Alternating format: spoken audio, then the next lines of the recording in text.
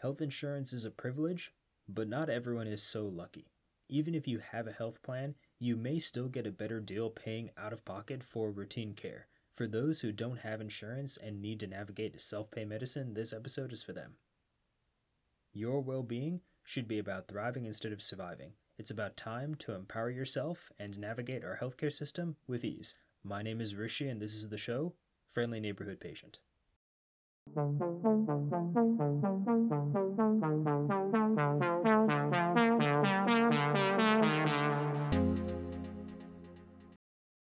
Since 2014, patients have been able to sign up for health plans via the Affordable Care Act, and the overall number of uninsured Americans fell.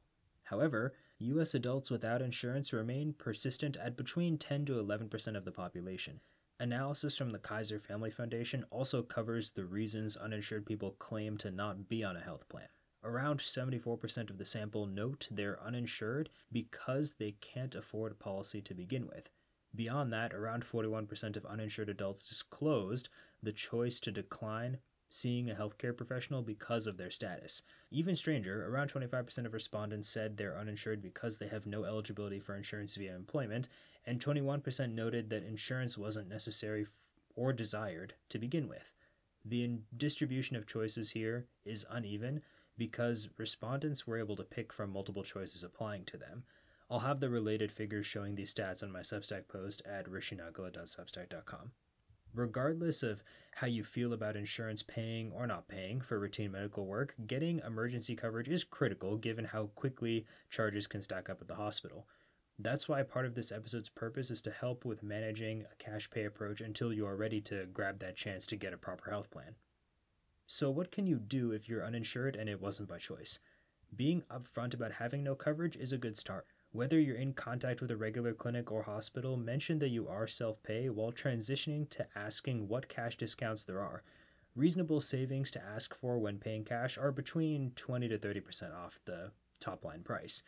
To better focus on that discussion, ask for a fee range associated with an office visit or whatever particular service you have in mind. But why would a doctor's office give discounts for cash payment? Providers are willing to offer a cash discount if they save the marginal administrative costs from billing the insurance instead. Check if a clinic does interest-free payments or gives benefits for paying in advance. You can also call around to multiple clinics to shop prices if you have no urgent medical need at the moment. However, depending on where you live, it can be sometimes overwhelming to pick a medical office or a doctor, especially with added stress from not having coverage. In that case, reach out to your state's local insurance department and ask about charity care, community health clinics, and local Medicaid eligibility if that makes sense for you. Community health clinics are nonprofit centers that do routine care. Think physical exams, vaccines and preventative care, and women's health, usually for reduced cost or sometimes no cost. Walk-in clinics and some urgent care facilities may give discounts for self-pay patients if asked. In a worst-case scenario, the emergency room is an option that cannot turn any patients away, but of course, it's best to pursue the ER only if you absolutely need to. Regardless of the final costs, using cash for healthcare gives you more choices for whatever provider or health system you wish to seek because you're not limited by an insurance network. Your health plan is probably not cheap for you or your employer. The insurance company eHealth assessed the Affordable Care Act's health plan trends from its first open enrollment in 2014 through 2020. Though most Americans get their insurance privately through work, the costs of buying insurance directly from a marketplace are a reasonable point of reference. The math, however, is not pretty. According to eHealth's analysis, 2020 average monthly premiums, meaning the amount you pay for the right to have insurance, were around $450 a month for individuals and $1,150 a month for families, up 68% and 72% respectively since 2014. On top of that, average deductibles, the amount you have to pay out of pocket before coverage kicks in, were around $4,300 a year for individuals and $8,400 a year for families. These levels suggest that your total cost of using marketplace health insurance would range from $9,800 to $22,000 a year. The real all-in cost is higher still because these expenses would come before any copays or coinsurance. This is why you should consider, based on your current health needs so far, if such a price makes sense. For example, if you happen to be someone who eats well, sleeps enough, moves enough, takes very few medications, and sees a primary doctor maybe twice a year max for preventative care, you'd probably get a better deal paying for routine care with cash versus insurance. So what's the trade-off?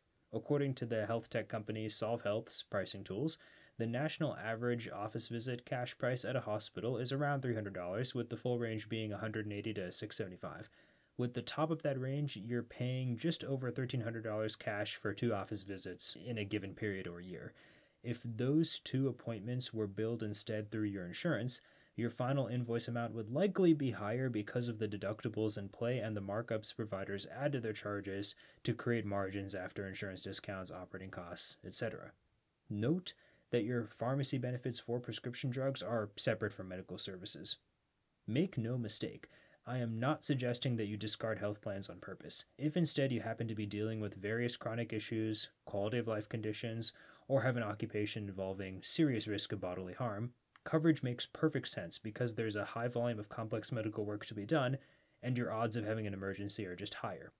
The more critical takeaway to make is that insurance and self-pay don't need to be mutually exclusive. Even if you have insurance to begin with, taking a self-pay approach for routine care can save you money.